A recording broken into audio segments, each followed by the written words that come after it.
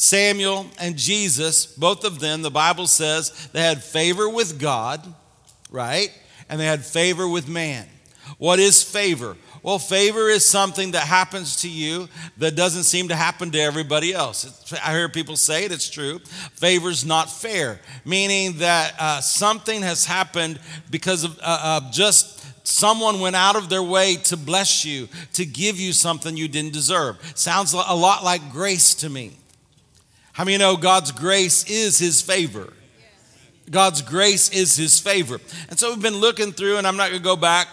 This is the 7th week I've been talking about this. But remember, I just want to keep you remembering this.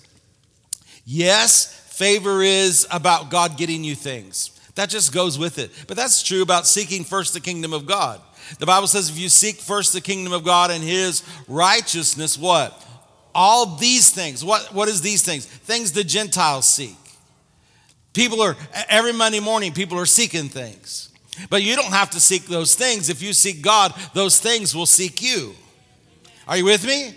If you seek God, those things will just seek you. Right? And so, yes, the favor, raises, the corner office, and it's just happening. We've gotten so many testimonies already, and that was in November and December before the new year even started. So you're jumping in. But the overarching thing that God has for us is like what? What happened to Joseph? Joseph was able to save Israel alive. Why? Because of the favor of God in his life. Moses was able to deliver Israel. Why? Because of the favor of God in his life. Esther was able to save Israel. Why? Because of the favor of God on her life. Right? Jesus, he was able to save everybody because of the favor of God on his life. Well, I can't save anybody. No, but you know someone who can. And so that's the whole thing about favor right now. And so one of the things I found is favor on your life. So I have favor with God. Say this, I have favor with God and I have favor with man. You cannot have real favor with man without the favor of God. And if you have the favor of God, you will have the favor with man. There are things that God wants to do in your life, and he wants to use you for his glory. And he wants us to be kind of, writing, if you will, some more exciting things that'll be recorded in heaven. And God wants to use you. I said, God wants to use you. God wants to use you, and he wants to use me. And so I see him trying to place us and get us ready, get ready because of how God wants to use you and what he wants to do through you right now. And I want you to take the limits off of, God uses preachers. God does things at church. He does. But that's just a very small part of your life, maybe 3-4 hours a week. We'll try to keep it, getting you out of here on time so we can get the second service in. But, if you come Sunday and Wednesday, and even if you're in Bible Institute, that's just a limited amount of time. God wants to use you at your workplace. God wants to use you at your neighborhood. God wants to use you at the basketball game because football's about over and I don't care anymore. And so, especially after last night. And so, I just don't, but God wants to use you everywhere. So I need you to have that mentality as you go. Favor is on my life, and a divine appointment can happen right now. A divine door in my life can happen right now. But what I've noticed is God's favor is on you, but sometimes there's places of favor. In other words, you've got to be at the right place at the right time doing the right thing for God's favor to fully work on you. And I'm going to tell you again, and the Holy Ghost just reminds me again to tell you, favor has always been in the Word. This is not something new. In other words, if somebody prophesies something new that's not in the Word, that they're kind of making happen, and when God brings up stuff, it's not always just about something new and something exciting. That's very itchy ear. But favor has always been there. So this is nothing new. He's just emphasizing it. Why? Because he needs you to walk in it. He wants you to walk in it. So, we're not looking for something new. We're looking for something that's real, something that is. And the Word of God, favor, has always been there. And you and I can walk in it, and we have to a degree. But I'm ready to kick it up. Are you ready to kick it up with me? Everybody say, I have favor with God, and I have favor with man. And so one of my places I love to look at, we've mentioned him some, is Nehemiah. I like to teach on Nehemiah. I teach a lot on him in the school of ministry that we have here at the church. And yet I just love, if you go to Esther and then go back to Nehemiah, of course they're going to pop it up on the screen. I want to show you what the favor of God looks like, what it will look like in your life. I know that you don't have a city to rebuild, but you have maybe your life to rebuild, help rebuilding the lives of others. That when they were singing, when my heart feels weak, or when I, basically people hurting in their soul realm, in their mind, their will, and their emotions, God can use you to restore them, to help them. How many know that Jesus is the healer of a broken heart? But a lot of it has to do with you being in your divine place of favor. And you're going to have to fight all your life, and especially now, to make sure that offense, people you listen to, don't move you out of your divine place. Because if they can, it'll limit your divine grace. And sometimes how about Elijah? How many know he couldn't go to the Tennessee River? You might think the Tennessee River is the best, or you might like the Mississippi. But the Lord told him to go to the brook called Cherith. That's the only place the ravens would be. We got to get out of this thing as I can do what I want, when I want, how I want. Not if Jesus is your Lord. James says, well, I'm going to go to this place or that place to sell and get gain. I'm going to work where I want and the Lord's just going to bless it. No, that's never been the plan. The plan was you were supposed to get the plan. You were supposed to find your divine place, and at your divine place, that's where God will bless you. Now, how many know the mercy of God is very good? How many know He's good? And He will bless you to the extent that He can, even if you're not at the right place. But how many know you can always get in the right place? Now, the right place may change if you messed it up. He'll get you in your right place for right now. But you got to understand, I just wanted you to see, and what's been really strong on my heart for the last month or so, and I'm glad to finally get here, is that divine favor does depend on your obedience and you being at the right place at the right time doing the right thing. Now, it's not just for preachers. Well, you're supposed to be at a certain place, preacher. You're supposed to be doing a certain thing. No, that's all y'all. In other words, I don't just go get a job and say, Lord, bless it. If that's not the plan of God for your life, you should have gotten the plan of God first, and He should have said yes or no to you. Amen? Where you go to church, where you live, what you do in your life is not just for you to try some things. You should quit trying things and hear from God. Amen? All right, y'all good? Because I want to be in my divine place. Do you want to be in your divine? I know I'm in my divine place. Are you in your divine place? Yes, you all are. Hallelujah. I'll just say you are.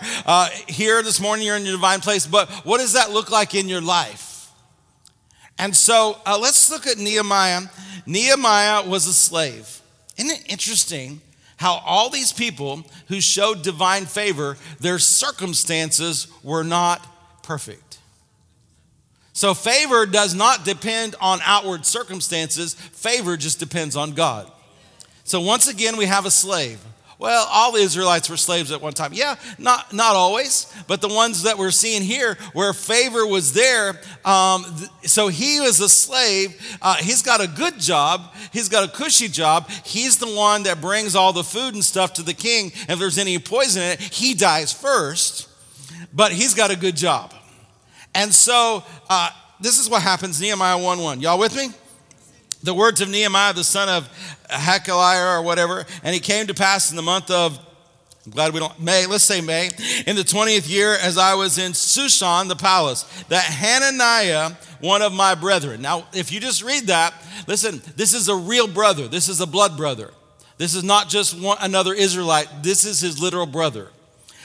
Came in a certain man of Judah and I asked him concerning the Jews that had escaped. So there was a group that escaped captivity and they went back to Jerusalem. And they said unto me, the remnant that are left of the captivity there in the province are in great affliction and reproach. So even though they escaped and they got to go back to Jerusalem, things are a mess. Life is not good. There's a lot of affliction. You'll find out later that they were fighting among themselves. There was a lot of poverty. Things were in chaos. And then it goes on to say, and the wall of Jerusalem also is broken down. So the walls, everybody say the walls are broken down. In other words, that represents that life, everything's broken down. Nothing's working right. Everything is bad. And the gates that keep the enemy out are burned with fire. This place is a mess. And so Hananiah brought that to him. And so that's what happened. That's where they were. But I want you to see, so we're gonna go a little bit forward, and we're gonna look at this because I want you to see that Nehemiah had favor with God and favor with man. Now listen, in the Bible, when you see favor with man, you know he already had favor with God. And so this is the mess. This is the picture. There were some children of Israel that they got out of captivity. Are you grateful you're out of captivity? But you have a whole lot of friends and a whole lot of family and a whole lot of coworkers and a whole lot of people in your neighborhood that are still in captivity. And God always sends a deliverer. God always sends a harvester. God always sends a Moses, sends an Esther. Well, see, you may not think it, but I'm talking to some Moseses, some Esther men and Esther women, some Josephs, and I need you to start looking at yourself differently. You're just not here to survive. You are here to thrive, and you are here to obey God, no matter what that looks like. And you don't need a pulpit to do it. If you need a pulpit to do it, then you don't even understand what life is. I didn't need a pulpit to begin to do what God had called me to do. You don't need a pulpit. You just need somebody to listen. And if you won't have anybody listen to you, then line up some teddy bears first and get them to listen to you. Brother Hagin used to say he used to go to the garden and preach to a bunch of cabbage heads. And then I heard him say, you all look like a bunch of cabbage heads yourself. But I wouldn't say that because you don't. Hallelujah. But the truth of the matter is that there are a whole lot of people who need delivered. And so it starts with favor. So Nehemiah had this favor. And so let's look at Nehemiah chapter 2, verses 5 through 9. Then we're going to come back and pick it up. But I want you to see that he had favor. And I said to the king, if it please the king, if your servant has found favor. So he's asking for favor from the king, and that you would send me unto Judah to the city of my fathers, the sepulchres, that I may build it. And the king said unto me, the queen also was sitting by him, how long is your journey going to be, and will you return? And so it pleased the king to send me, and I set him a time. So in other words, he had favor with the king. The king says, so how long are you going to be gone? So he got to set his vacation time. He got to set how long he was going to be gone, and the king and the queen were good with it. And it said, moreover, I said to the king, so he's got all this favor working. It says, if it please the king, let letters be given to me to governors. Who are governors? These are people that he's going to go across their path, that because he's a Jew, they're going to arrest him. They're going to throw him in prison. He doesn't have a free pass because he works for the king. But now he's got a letter. What is that? That's favor. Amen. So letters be given to me from governors beyond the river, that they may convey me over till I come to Judah. In other words, I don't want any hassle with anybody. And then besides, I'm talking to you, and give me a letter to Asaph, the keeper of the king's forest. What for? Because he needed the best material to rebuild Jerusalem. He wasn't going to run to Walmart. He wanted the good stuff. You understand what I'm saying? Because this is God's palace. This is God's house. These are God's walls. And so I want the material that you were going to use. What is all this? This boldness, the righteous are bold as a lion in the new covenant. But here he's got this boldness because he's got favor from God, because he's got an assignment from the Lord. And with that assignment comes, I need some things to finish my assignment. And so he has favor with the king. He has favor with the queen. He gets a paid vacation. He gets to go. He's going to have a free pass through all the lands so he can get to Jerusalem. He's going to have the best material. And then besides that, you find out in verse 9 that he had a guard, a little mini army that went with him. Now, that's a whole lot of favor for a servant. That's a whole lot of favor for a slave. Even though he was the king's servant, he, in their estimation, was no better than anybody else. But because of favor with God and favor with man, God needs you to look at yourself different. He has put some favor on you to get some things done in the last days. So when you go to work with favor. Yes, it'll cause you to get a raise. Yes, it'll cause you to be blessed. Yes, it'll cause you, the boss will pick up your ideas. If you are the boss, yes, it'll give you favor with employees. Yes, they'll want to work hard for you. Yes, they'll want to help you make money. Yes, yes, and yes. But really what you and I need to understand is that favor translates into helping them get saved, get free, get healed, get blessed, get into the kingdom of God, begin to walk in darkness, get out of darkness and start walking into light.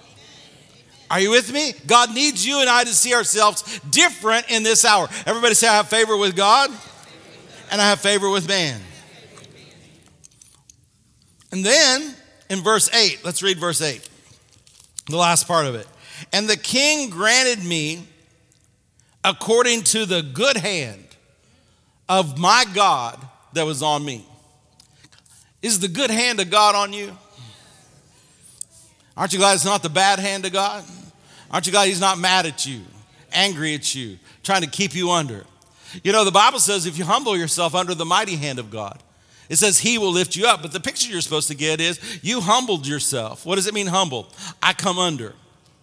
I'm a good submitter. A lot of people think they're good submitters, but they're really not good submitters. Because it's the first time they get an opportunity to submit, they usually run. People are good agreeers. Are you all right? People are good agreeers. But when it comes to submitting, nobody's good. No, if you say, I love to submit, I'm a good submitter, you're a liar. Because submitting's hard. True submission is hard. Because that means your flesh don't want to do it, your mind don't want to do it. Come on. How many know the Bible says every man's ways are right in his own mind? Come on, you're the smartest person you know. If I was in charge of the world, it'd all be fine. If everybody just do what I say, right? But see, God is smarter than us all, and God knows your future. He needs you to submit so that he can exalt you.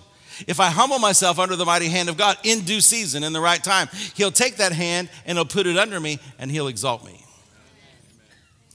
The good hand of God is on me. The good hand of God lifts me up. Come on, it's just good. Just say it. Say, the good hand of God is on my life. Woo! And when God's hand is on you, everybody can recognize that. You don't even have to wear a t-shirt. Everybody recognizes that. Amen? So did Nehemiah have favor? God's hand was on him. Now let's go back to the beginning. And we see here that Hananiah came and he began to talk to him about it. But I want you to see Nehemiah's reaction. We're talking about favor, the favor of God on you, being in your divine place, doing your divine assignment. When you were in your mother's womb, before you did anything right or wrong, God had a plan for your life. He didn't have just a plan for a preacher's life. He didn't have a plan just for a pastor's life. He didn't have a plan just for a prophet's life. He had a plan for your life. Because wouldn't it be weird that if they're, in the body of Christ, if only, if the fivefold ministry makes up 3 to 5% even of the body of Christ, if God only had a plan for 3% of the people? No, he's got a plan for everybody. He's got a plan for everybody, and he has a plan for you. And so here is Nehemiah, and he heard what Hananiah and the fellows had to say. And in verse 4 was, and it came to pass, when I heard these words, I sat down and wept and mourned certain days. And then it caused him to fast and pray before the God of heaven. Sometimes when you hear something and it will get into your soul, and that's not wrong, and it causes a reaction. If you see something that needs fixed, if you see something that makes you irritated or even angry, or like somebody's got to do something, usually that's you. Yeah, but I don't have the power to fix that. Yeah, but if you do what God tells you to do, then you can eventually get to the place where you can be a part of the answer, a part of the solution. So he sat down and it just got in his heart. When he heard that the walls were broken down, all the gates were burned, and everything else, even though these people, listen to me, these people are free. They got out of captivity. They're no longer slaves, but they're probably living worse than the slaves. Because if you go on and you look, and we will maybe later, they're fighting with one another. There is no unity. There is no one accord. They're all doing their separate things. They let the walls fall down. They let the gates fall down. They're letting this enemy run over them and rule them. And that's the picture of what's going on in the world today. They're not just lost. They're not just, if they die, going to hell. And that's the worst thing. But they're also having hell on earth right now. Because their souls are messed up. Their minds are messed up. They're confused. They're the God of their own life. They think their ways are right. They don't have time for God. They don't have time for church. But you and I are their answer. Because Jesus is their answer. But you and I have to be in our divine place, doing our divine thing. The steps of the righteous are ordered of God. Getting a little ahead of myself. But what did he do? He began to pray. So he wept. And then it says he fasted and he prayed. But then I want you to see this in Nehemiah 2:12. Look at this. This really, I've been teaching out this for years, but I really never saw this as strong. He said, I arose in the night. And he had already went, but I want you to do this. And I had some men with me. Neither told I any man what my God had put on my heart to do. Even in the Old Covenant, this is very different verbiage than you usually get in the Old Covenant. God put this on my heart. That's not a lot. Because in the Old Covenant, God dealt with the king, the priest, and the prophet. But here is a man with a certain call who is not any of those things. See, even in the Old Testament, God used people. And God, with his favor and with his hand on him, or we would call that the anointing. Nehemiah said, God put this on my heart. God put this. Listen, if God puts something on your heart, there's not a man on the earth that can keep it from happening except you. Well, so-and-so blocked me. So-and-so, so-and-so, so-and-so. So-and-so is not big enough to block you if you'll obey God. No matter what it is. Whether that's your own business, that's your career, that's life, whatever. Can't do it. You just submit to God. You believe you have divine favor. You believe that God told you something to do, and he'll help you get it done. So God put it on his heart. The Bible says this in Psalms 37, 4 and 5. It says, delight yourself in the Lord. Y'all know how to delight yourself in the Lord? It's a lot of this. It's a lot of vertical. It's a lot of obedience. It's a lot of doing what he says do. It's a lot of being a doer of the word. Delight yourself in the Lord, and he will give you the desires of your heart. Well, number one, I believe what the desires he's talking about are the desires that God put in you in your mother's womb. He's not talking about just a bunch of different weird things. He's talking about the things that you have in your life that you want to accomplish that God put in you. If you delight yourself in the Lord, he'll put the desires in your heart, and then he will bring those desires to pass. Verse 5. Commit your way to the Lord, trust in him, and he will. Who will bring it to pass? You'll bring it to pass. Hard work will bring it to pass. The will of God, only the will of God will, just God will bring it to pass. You know, you have to watch in your career and in your business and your life that you don't try to bring it to pass. Commit your way to the Lord. Trust also in who? I trust in my boss. I trust in my willpower. I trust in my work ethic. I trust in my education. I trust in this, I just trust people around me will do the right thing. No, you commit your way to the Lord, and he's the only one you can trust. What do you mean I can't trust you? No, you can trust me and you can trust people around you, but put your life in someone's hand, that can only be done with the Lord. Now, he can tell you who to associate with, who to be around, all those kind of things, but it's just trusting in him. Everybody say, I trust you, Lord. And then what's going to happen? he'll bring it to pass. So here's Nehemiah. He heard that the walls were down. He heard that the gates were down. He heard things were a mess in Jerusalem. And when he heard it, he wept. When he heard it, it caused him to go before the Lord. He heard what was going on, and suddenly he had a burden. He had, in the New Testament, we call it a leading. God had put something on his heart, which is really big words in the Old Covenant. God put something on his heart. In other words, it became a part of him. What do you burn with passion to do for God? For God.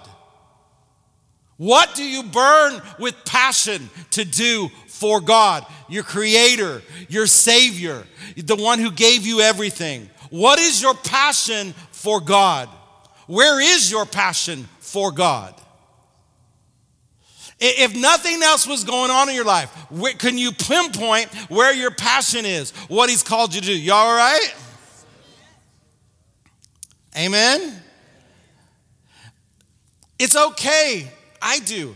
I like sports. I like football. I like this. I like that. But he's my passion. And I'm going to get more passionate about my passion. I want to be like King David. You ain't seen nothing yet, baby. Y'all want to go? Come on, listen. Remember King David was dancing before the Ark of the Covenant, and his wife said, "Don't you look like a fool?" And what he said, "You ain't seen nothing yet, baby." Kind of, sort of is what he said. Come on. I'm going to delight myself in the Lord. Nehemiah had this burning on his heart. And let's go back, though. I want to look at this. I don't often teach on his brother, but I want you to see something.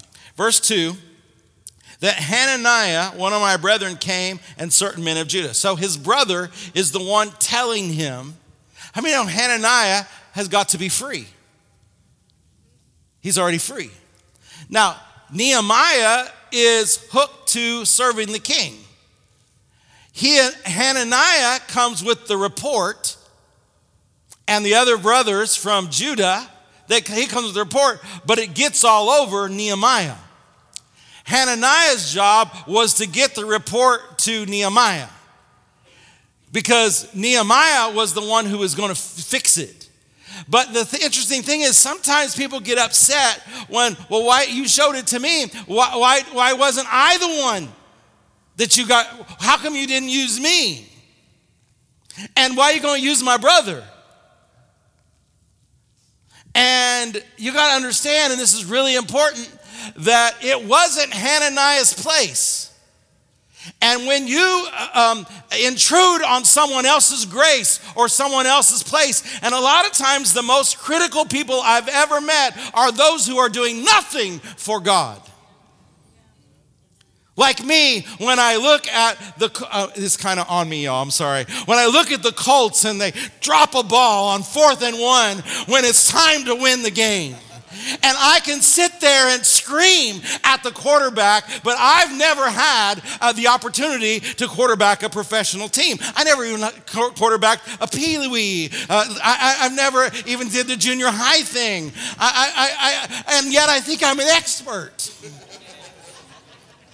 Because I yelled at him. The most critical people I see are those who don't do. Don't know how to do. So don't get there, because there's a lot of critics out there right now. I often wonder that with restaurant critics and movie critics. What movie did you make? What restaurant did you run? It's easy to criticize. Don't sit in the seat of the scornful. Be careful who you listen your ears to. I'm sure Hananiah, maybe he didn't. Maybe he was way more mature than I would be. But I'm the one who saw it, and now you're going to use my brother to fix this? But if you don't read this, and it's easy to miss, some things in the Word are tucked in, and they're easy to miss. Just a little preview. Let's look at. Let's go here. Let's go Nehemiah 7. How many know at the very end, we're not there yet, but the walls were rebuilt, the gates were put up, the word of God came forth again in the city of Jerusalem. The law was being read.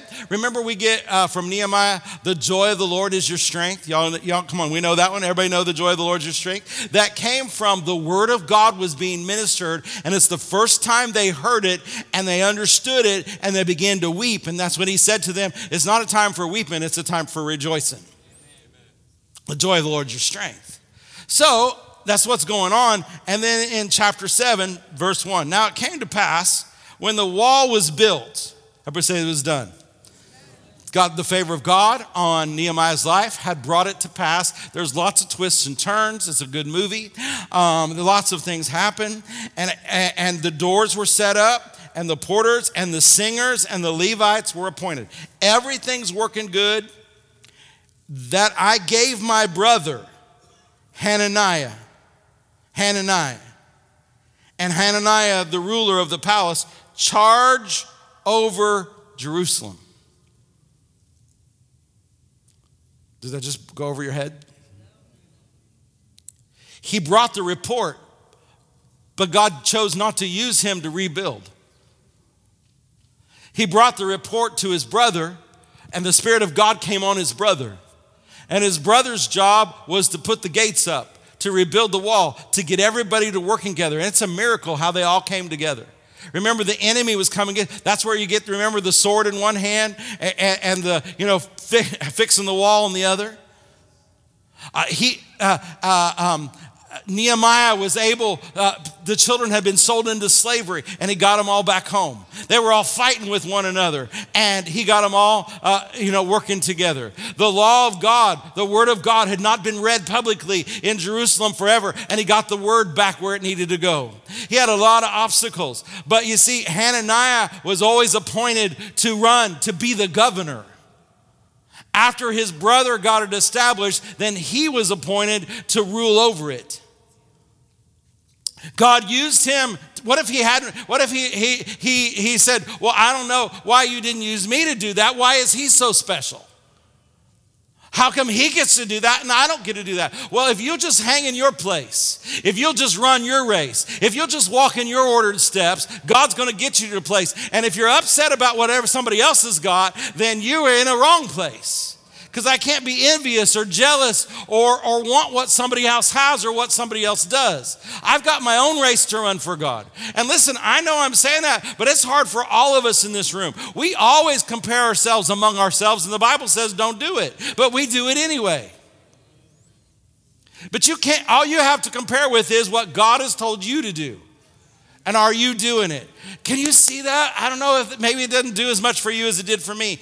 Hananiah came and he brought the report, and God chose not to use him to rebuild. Was he capable? I don't know, but God chose not to use him. And he didn't get mad, obviously. He helped out, and he was just, the Bible says, his brother said of him, he's the most faithful man. Come on, that's high praise. That's like Moses' praise. He's a faithful man. How many of you know it's required of a steward you be found faithful? He's a faithful man. And so he appointed him, he had the ability, and he appointed him governor over everything and left him in charge of everything after it got all set up. His brother had to do all the hard work, and he just gets to rule over it, which I'm sure was hard too. Can you see that? My point to you is every one of you have a place. Every one of you have a grace. Every one of you need to be in your divine appointment. So let's pull this over into the new covenant a little bit. Let's remind you of these scriptures. Ephesians 2:10 says what? God has prearranged. We are his workmanship created in Christ Jesus unto good works, which God has before ordained that you should walk in them. Everybody say this. What God put in my heart when I was in my mother's womb, I will accomplish. All right, let's just leave that there. How many of you know? The Bible says this. The Bible says this in Psalms 127, verse 1. Unless the Lord build the house. Well, who's the house? You. Unless the Lord build the house, those that labor in vain that build it. Except the Lord keep the city, the watchman wakes in vain. What are you talking about? Well, unless you find out and do what God has asked you, particularly you personally, to do, you're going to be doing a lot of things in vain. What does vain mean? To no use. Doesn't profit anything. Everything in your life should be, you belong to the Lord. He's your Savior. He's your Lord. You don't have a sacred life and a secular life. You don't have, well, this part of my life belongs to you and the rest I'll figure out because I'm that smart. No, every part of your life belongs to the Lord. Your business, your career, your family, your comings, your goings, your life, everything belongs to the Lord. And if you look at it that way, then He's building it. I said, He's building it. Because I don't want a life that is in vain. I don't want where it's my life and I've made my decisions and I've made my choices. Now listen to me. If you're saved, filled with the Holy Ghost, and you love the Lord, God's mercy is bigger than any of us could ever know. His compassions, they fail not. And so a lot of times God blesses us to the extent that He can. But if you want really what I hear a lot of, word people confess, I'm blessed coming in, I'm blessed going out, I'm the head, not the tail, I'm above. If you want to qualify that, you got to take that up a little bit. It says, if you would hearken diligently, not only to His word, hearken doesn't mean hear, hearken means hear and do. And so a lot of people don't qualify for that confession. If you really want God to bless everything you do, you're going to have to be in Him, speaking the word, but you're going to have to be at the right place at the right time, doing the right thing. Well, that's a lot of responsibility. I thought God led my step. He leads. Yea, though I walk through the valley of the shadow of death, He leads me. He guides me.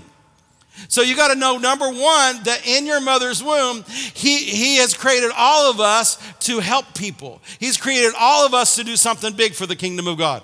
Why? Because you have favor with God, you have favor with man. And that favor with man is not just so you can get things. That favor with man is so that you can help them out of their trouble.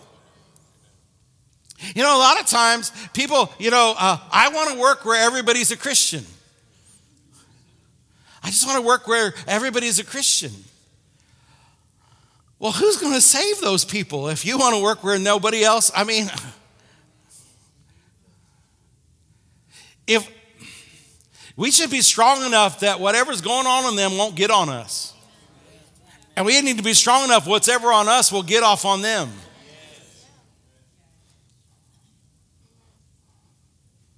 Come on, where you work is a harvest field. Yeah, but I can't talk about Jesus at work. No, but you can be like Him at work.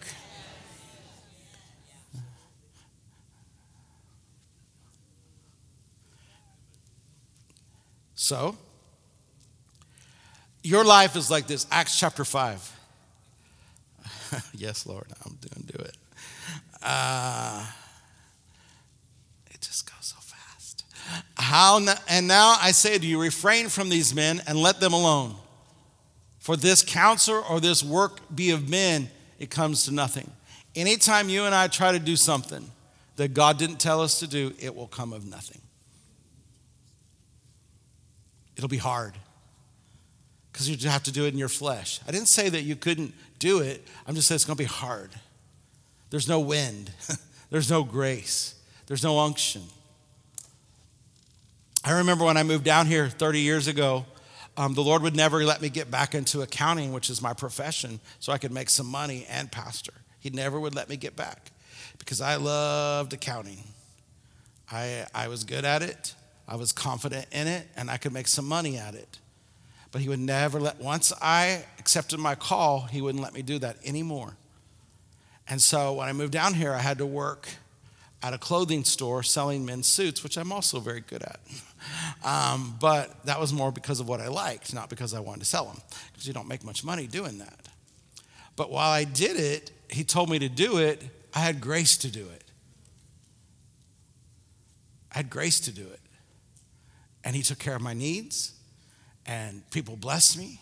But I do remember a time when He told me to go part-time, and I couldn't see it, and I didn't do it. Why did I bring this? If God is in it, He'll grace you.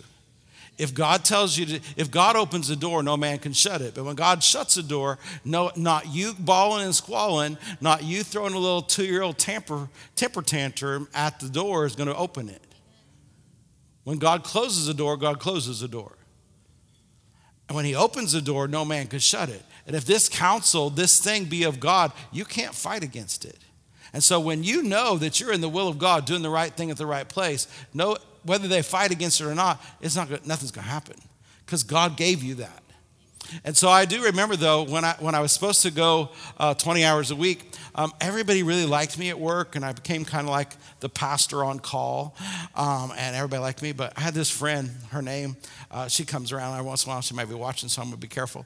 But she said to me after I didn't do it about a weekend, she goes, I used to like you, but I don't like you. She's like, what happened to you? You are grouchy. You are no longer fun to work with. Like, well, that's very rude. But she was just we loved each other. She could tell me the truth. She helped me in some things. I helped her in some things. I love her. And I was like, well, what's the last thing the Lord told me to do? He told me to go 20 hours a week. I didn't do it because I couldn't see it. And then I got grouchy because I'm working 20 hours a week in my flesh. And being anywhere where you're not supposed to be can make everybody else around you miserable. Find your place, find your grace, and do it. Yeah, but I blew it, Pastor Mark. I messed up. Ask God to forgive you. Get to an assignment. I wish I could have got to the rest of it. Because really, how do we do that? You have to know the voice of God. Have to. Nehemiah knew what he was called to do. He didn't just do it. When he heard the walls fell down, it got on his heart. The Bible says he prayed. He prayed. When's the last time you really prayed about your life? I'm not talking about 5 minutes. I'm talking about you took some time and asked God and made sure you were in his center of his will. Most of you are filled with the Holy Ghost. 1 Corinthians chapter 14, verse 2 says that when you pray in the Spirit, you pray out mysteries. So when you pray in the Spirit, just go in with, Lord, you said the steps of my life are ordered of you. You said if you open a door, no man will shut it. So I'm asking you, am I in the right place at the right time doing the right thing? And if you don't know, then you pray in the Holy Ghost. Why not shut everything off, shut everyone out, get somewhere where you're alone and just literally pray in the Holy Ghost for about an hour? And do it regularly. And then check on the inside because you're his sheep. You know his voice. You should never just do anything. As a born-again, Spirit-filled Christian where Jesus is your Lord, you shouldn't just be off doing whatever you want to do. You should hear from God. I'm not talking about a voice. I'm talking about a knowing. Because that's the only place that God can really bless you. That's the only place where his divine favor really is working for you. And so you need to know and you need to be confident. You need to be able to say, the Lord, I perceive this. I know this. The Lord has led me to do this. You say, well, Pastor Mark, please, can't we just let everything just, whatever shall be, shall be. Isn't that God too? No, that's not God too. You got to know. The season of wandering around in the wilderness is over. You have arrived at the last days. And you need to know his voice, and you need to know where to be and what to do. And you can only do that by prayer, like Nehemiah. Fasting, like Nehemiah. I'm not fasting to twist God's arm. I'm fasting to put my body under so I can hear. I'm praying in the Holy Ghost. I'm confessing the word. I am your sheep. I know your voice. And then God leads. You know what I'm grateful about? Are you grateful for Jesus? Dapo? Or whoever's coming?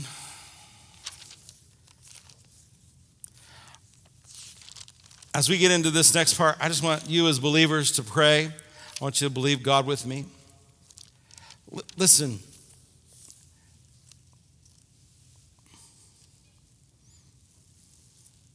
The only way we're ever going to be satisfied in life is understand this, that it's all because of Jesus.